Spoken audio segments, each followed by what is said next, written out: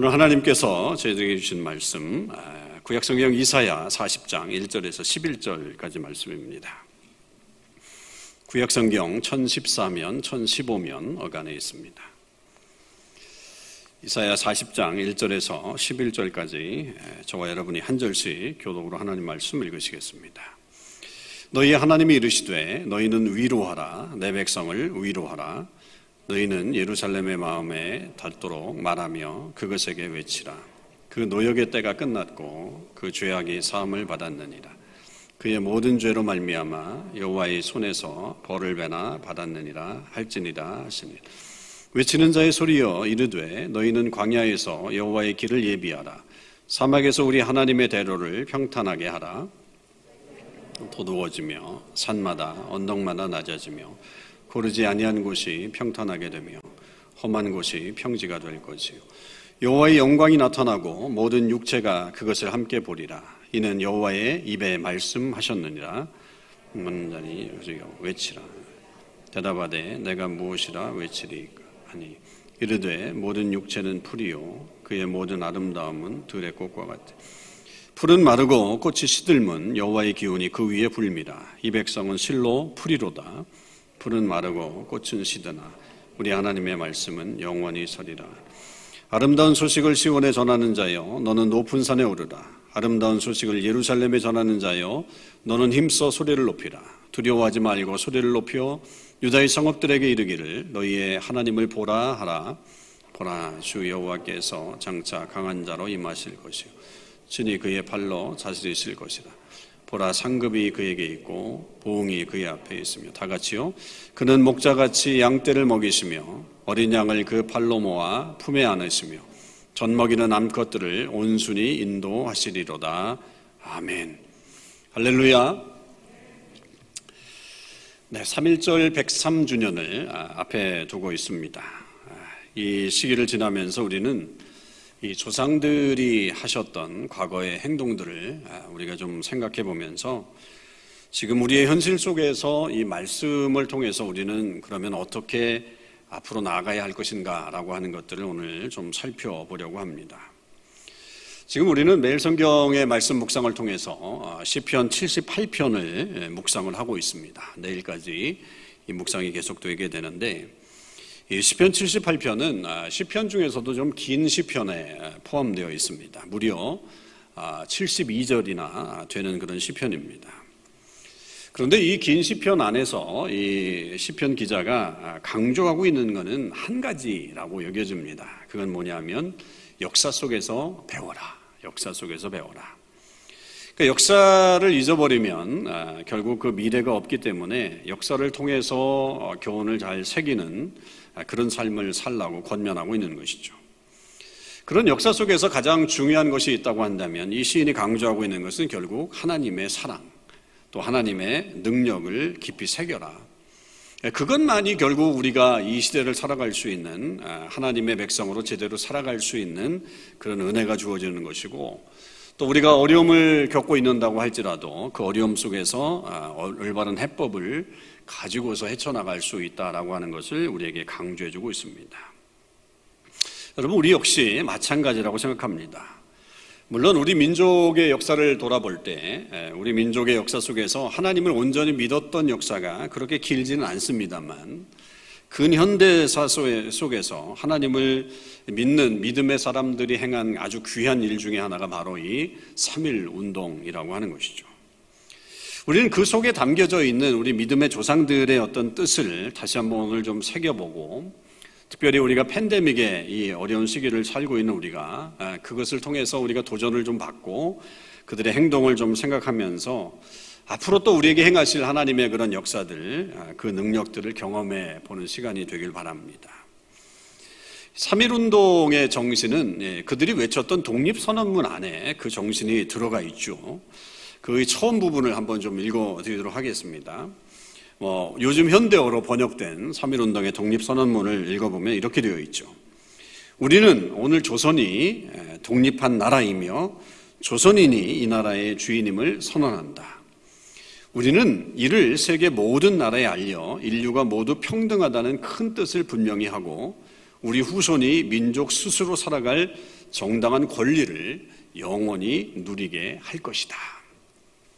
이게 이제 처음 독립선언문에 시작되는 그런 문구입니다. 그 당시는 일본이 조선을 점령한 지 한 10년 정도 되던 해였습니다. 그렇게 주권을 잃어버린 지 10년이 된 이후에 사람들이 더 이상 일본의 지배하에 있을 수가 없다라고 선언을 하면서 결국 독립만세운동을 외쳤던 것이고, 그 땅의 주인이 일본 사람이 아니라 조선 사람이다라고 하는 것을 명시했죠.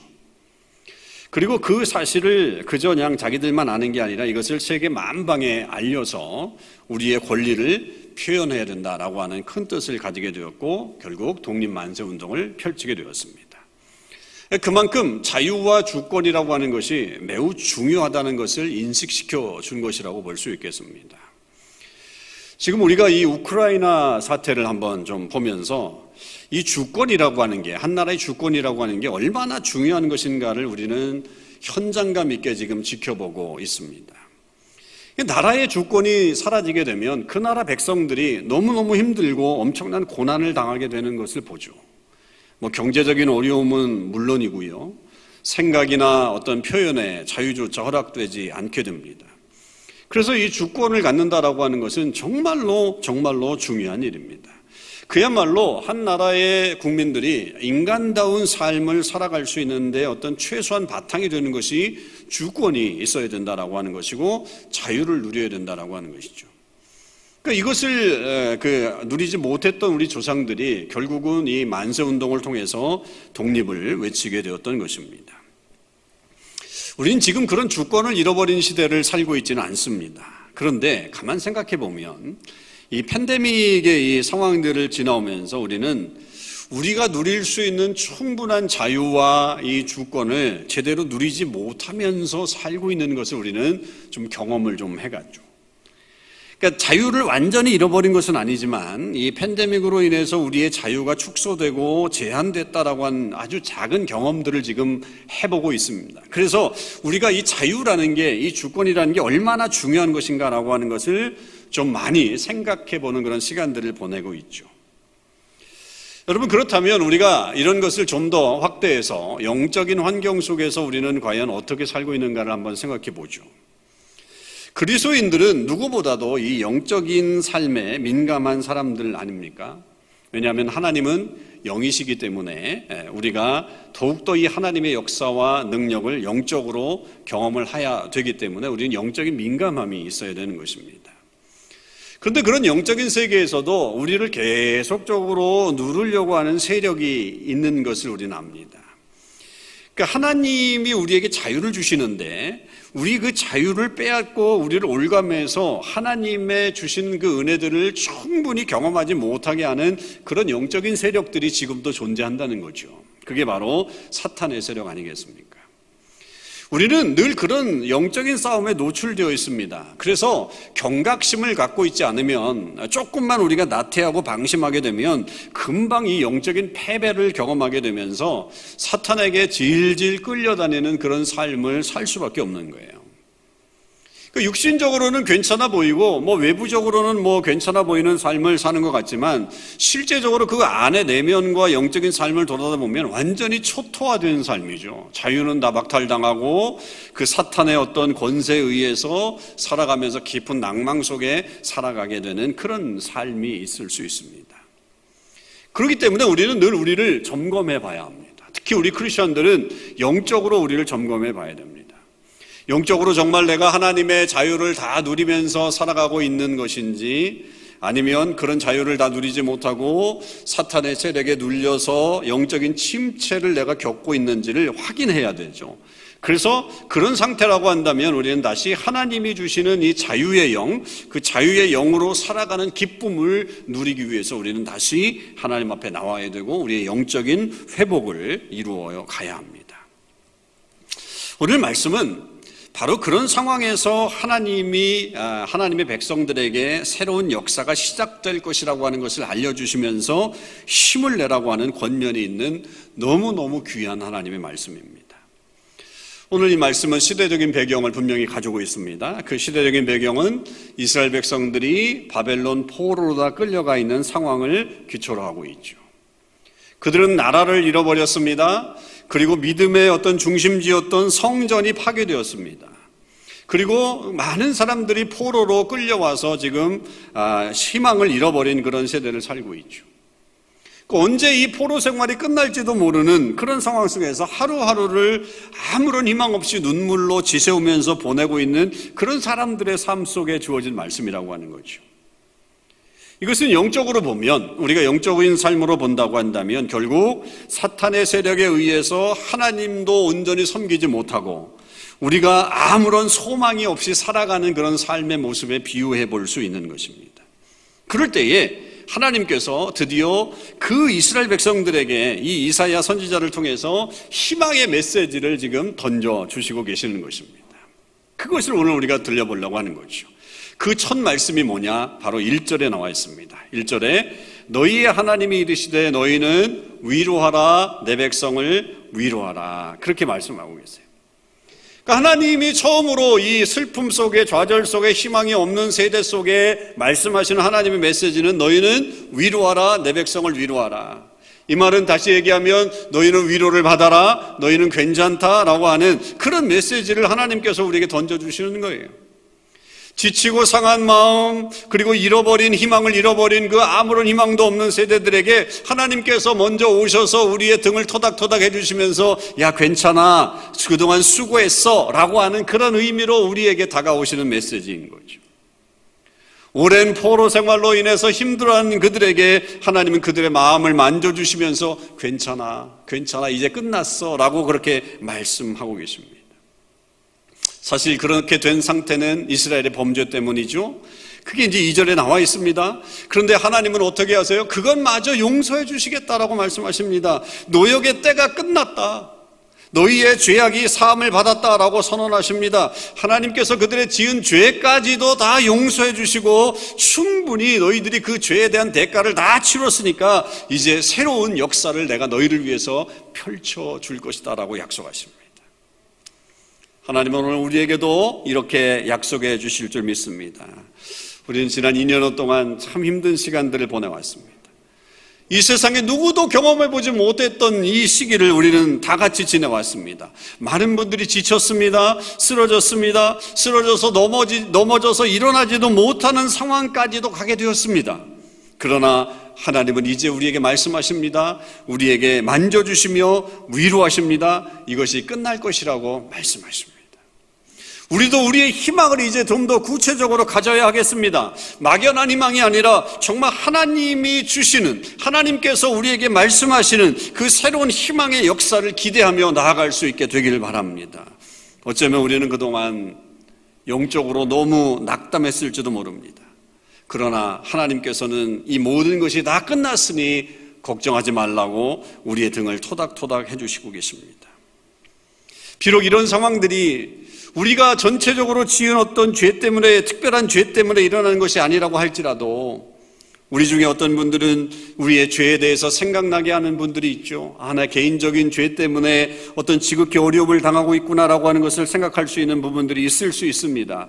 그런 분들에게도 오늘 주님이 선포하시는 것입니다. 노역의 때가 끝났고 그 죄악이 사함을 받았다고 선포하십니다. 이제 그런 하나님의 말씀을 들으십시오. 그런 하나님의 말씀을 믿으십시오. 그리고 그 하나님 앞에 나오셔서 진정한 자유를 누리며 살아가실 수 있기를 바라고, 더 이상 어두움의 그늘 속에 갇혀있지 마시고 빛으로 나오실 수 있게 되기를 바랍니다.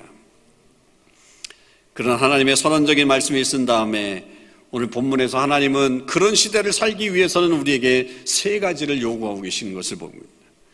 포로 생활을 끝낸 사람들이 이제 앞으로 해야 될 일이 있다라고 우리에게 말하고 있는 거죠. 다른 말로 얘기하면 이제 우리는 그런 시대를 올 것을 준비하면서 우리가 마음속으로 영적인 무장을 해야 된다라고 하는 것을 이 메시지를 통해서 우리에게 전해주고 계십니다. 첫째는 준비하라는 말씀이에요. 준비해야 된다. 3절에서 5절에 있는 말씀입니다. 외치는 자의 소리여 이르되 너희는 광야에서 여호와의 길을 예비하라. 사막에서 우리 하나님의 대로를 평탄하게 하라. 골짜기마다 도두어지며 산마다 언덕마다 낮아지며 고르지 아니한 곳이 평탄하게 되며 험한 곳이 평지가 될 것이요 하나님의 영광이 나타나고 모든 육체가 그것을 함께 보리라. 이는 여호와의 입의 말씀이니라.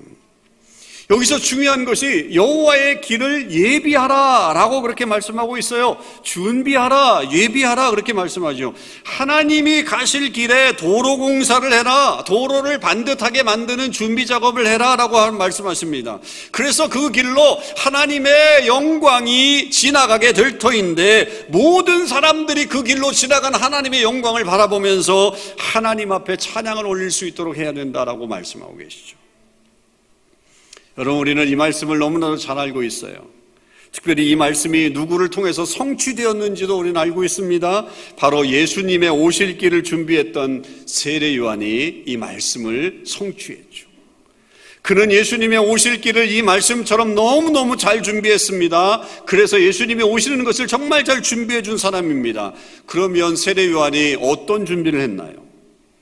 우리가 그런 세례 요한의 모습을 본다면 우리도 역시 준비할 수 있겠다라고 하는 생각을 해볼 수 있겠죠. 세례 요한은 무엇을 준비했나요? 어떻게 준비했나요? 그것은 바로 예수님처럼 행동을 했다라고 하는 사실입니다. 저는 그것이 세례 요한의 준비라고 생각합니다.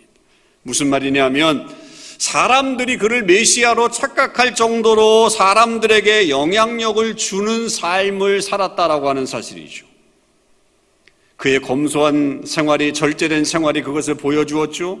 사람들이 많이 찾아오면서 회개를 외치고 세례를 주는 그런 모습도 역시 예수님을 닮았습니다. 사람들이 그것을 보면서 세례 요한을 찾아왔습니다. 놀랐습니다. 저 사람은 누구인가? 저 사람은 혹시 메시아가 아닐까라고 하면서 그에게 배우려고 했습니다. 그의 말씀을 들으려고 했습니다. 그런 면에서 세례 요한은 예수님을 닮았습니다. 그런데 단 한 가지 차이는 그는 자기는 메시아가 아니라고 했습니다. 자기는 준비하는 사람이라고 말했습니다. 내 뒤에 오시는 분이 진짜라고 말했다라고 하는 것입니다. 예수님처럼 살기는 했지만 사람들에게 예수님이라고 할 정도로 착각을 불러일으킬 정도로 아름다운 삶을 살았지만 그의 손가락은 언제든지 예수님을 가리키고 있었다라고 하는 사실입니다. 여러분, 우리는 이 점을 배워야 합니다.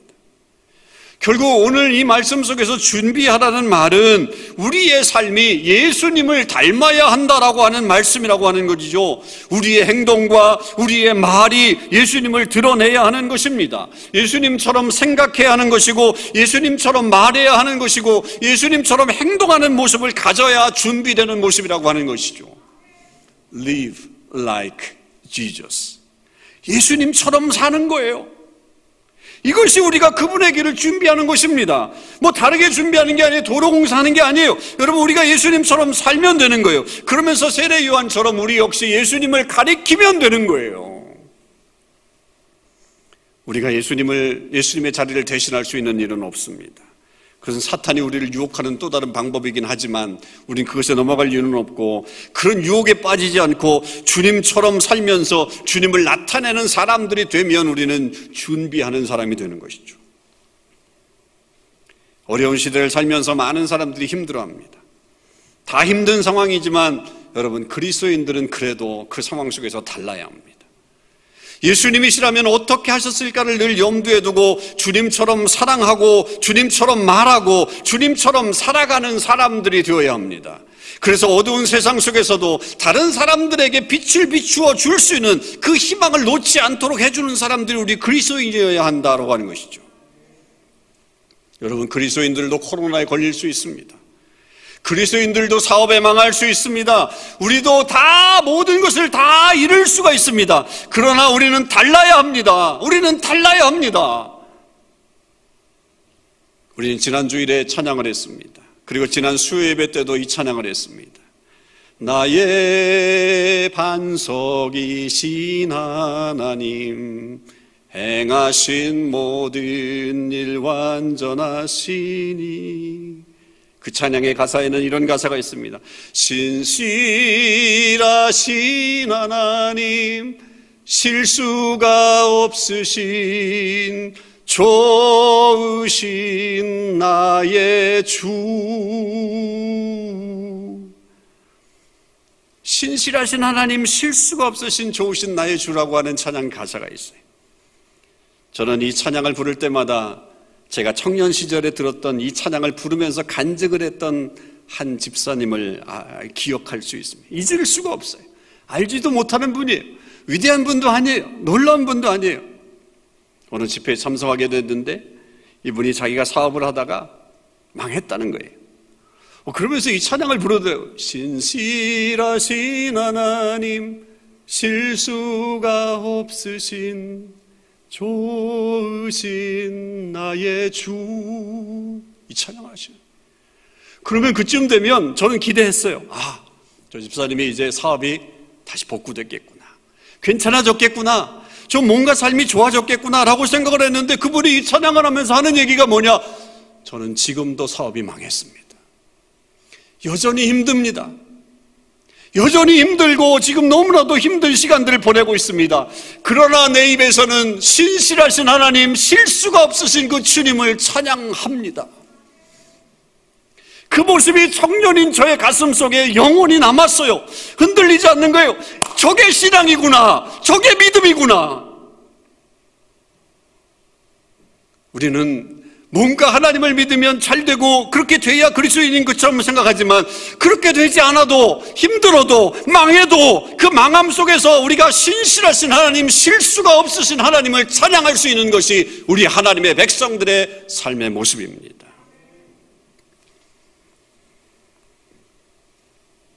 그 찬양이 잊어지지가 않아요. 그 고백을 잊을 수가 없어요. 눈물을 너무너무 많이 흘렸던 기억이 있습니다. 오히려 그것 때문에 저는 예수님을 더 강하게 믿게 됐습니다. 오히려 잘됐다고 얘기하는 것보다도 나는 지금 여전히 망했지만 실수하지 않은 하나님을 믿는다라고 하는 그 고백이 제 믿음을 더 강하게 해주었습니다. 그리스도인은 그래야 합니다. 원망하지 말아야 합니다. 누구 때문에 이렇게 되었다고 말할 수 없습니다. 힘들다고 낙심하지 말아야 합니다. 도리어 신실하신 하나님, 실수하지 않으신 하나님을 찬양해야 합니다. 고백해야 합니다. 그리고 그 자리에서 소망을 놓지 말아야 합니다. 그래야 하나님의 영광을 사람들이 보게 될 것입니다.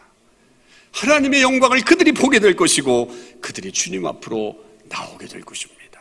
그것이 준비하는 것입니다. 두 번째는 외치라고 말씀하십니다. 6절에서 8절입니다. 말하는 자의 소리여 이르되 외치라. 대답하되 내가 무엇이라 외치리까 하니 이르되 모든 육체는 풀이요 그의 모든 아름다움은 들의 꽃과 같으니 풀은 마르고 꽃이 시들면 여호와의 기운이 그 위에 불미라. 이 백성은 실로 풀이로다. 풀은 마르고 꽃은 시드나 우리 하나님의 말씀은 영원히 서리라 하라.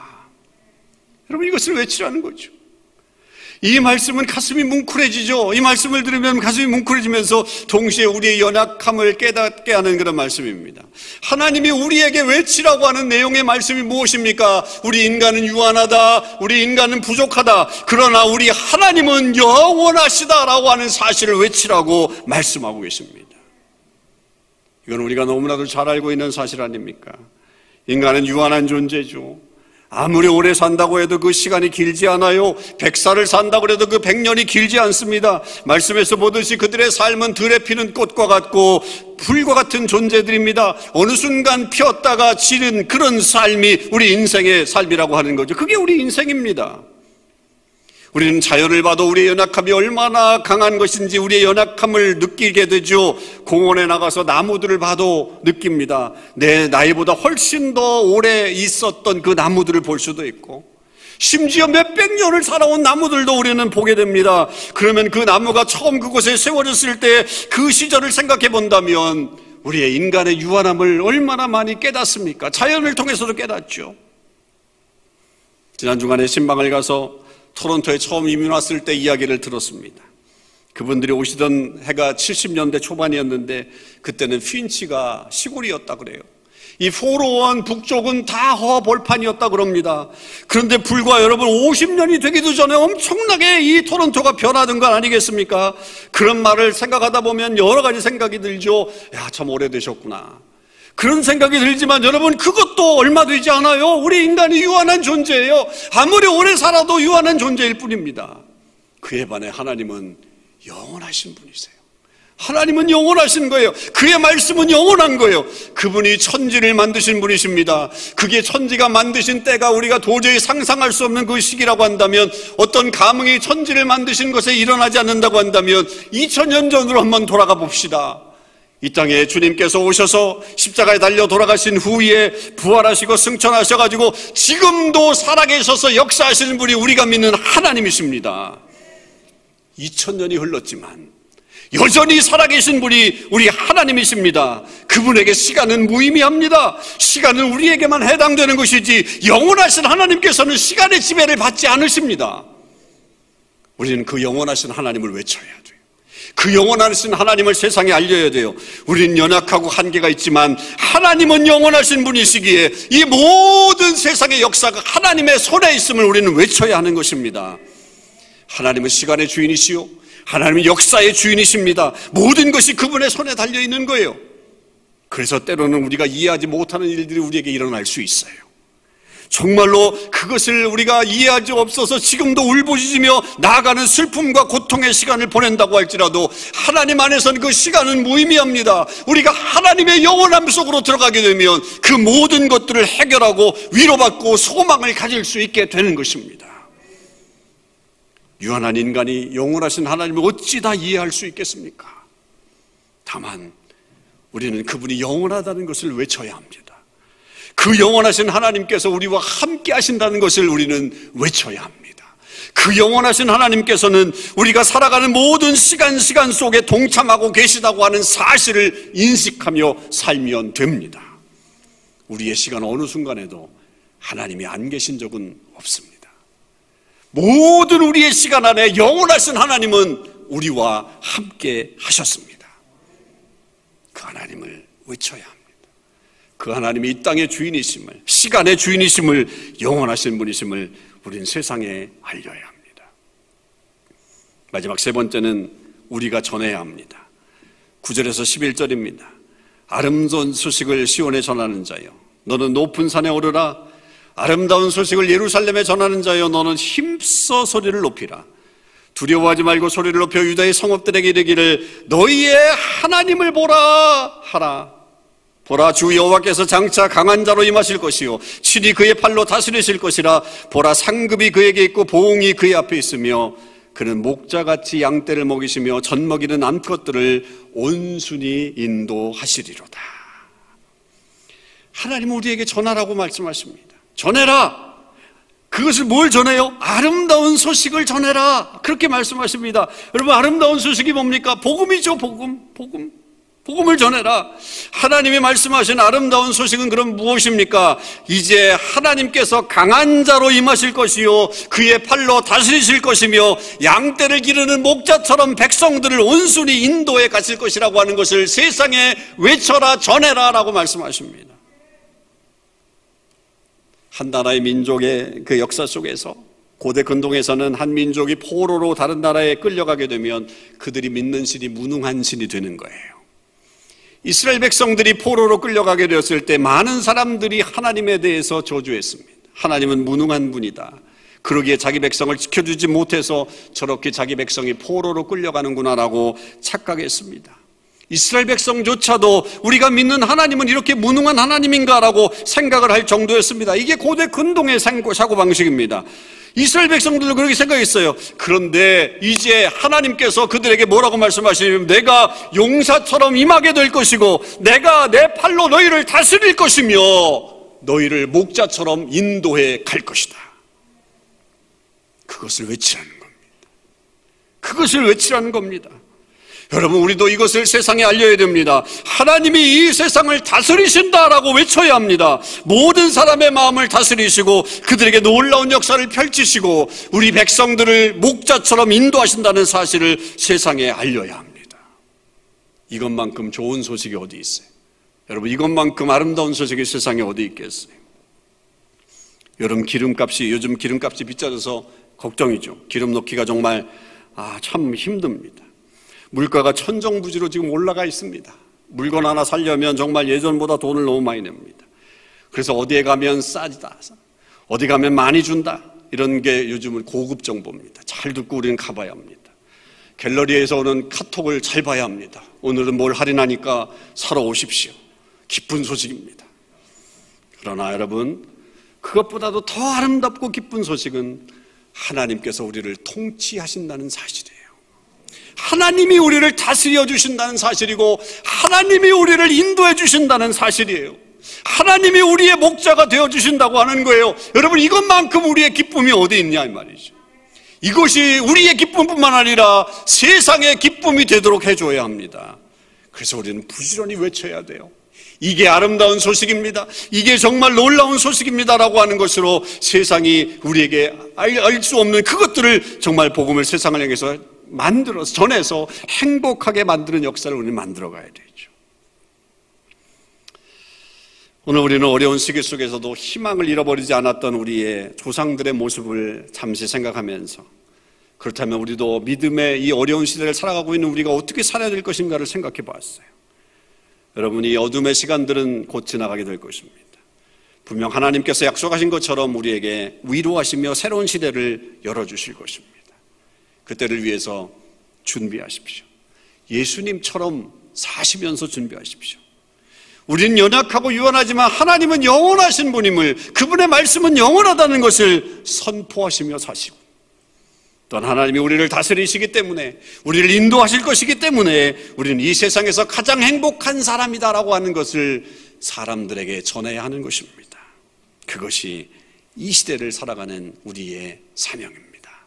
저와 여러분이 이 말씀을 가지고 힘있게 이 어려운 시기를 잘 극복해서 하나님이 주신 놀라운 역사를 경험할 수 있기를 주님의 이름으로 축원합니다. 기도하시겠습니다. 오늘 우리가 좀 기도할 때에 두 가지 기도 제목을 좀 같이 놓고 기도하죠. 여러분, 우리가 우크라이나를 위해서 좀 기도하십시다. 그 땅에 전쟁이 일어나서 많은 사람들이 죽었습니다. 많은 사람들이 폴란드나 그 이웃 국가로 지금 도망가고 있습니다.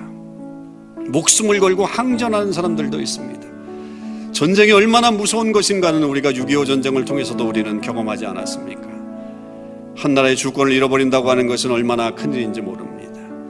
세계 모든 곳에서 반전의 운동들이 일어나고 있습니다. 심지어 러시아 안에서도 반전의 운동들이 일어나지만 어떤 지도자들의 욕심 때문에 그렇게 너무나도 엄청난 일들이 벌어지고 있습니다.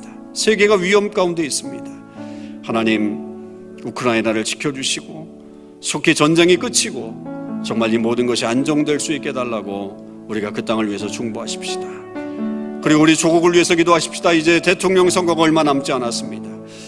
하나님, 이번에 하나님을 경외하고 또 하나님을 잘 믿는 그런 대통령이 나올 수 있게 하시고, 모든 백성들이 지금 마음이 많이 나뉘었는데 이후에 하나를 만드는 대통령이 되게 하시고, 하나님의 역사가 우리 조국 땅을 통해서 온 세상에 나타날 수 있게 해달라고 이 두 가지를 우리 힘있게 다 같이 통성으로 한번 같이 기도하시겠습니다. 아버지 하나님, 감사합니다. 오늘 저희들 다시 한번 말씀으로 하나님의 뜻을 깨닫게 하셨습니다.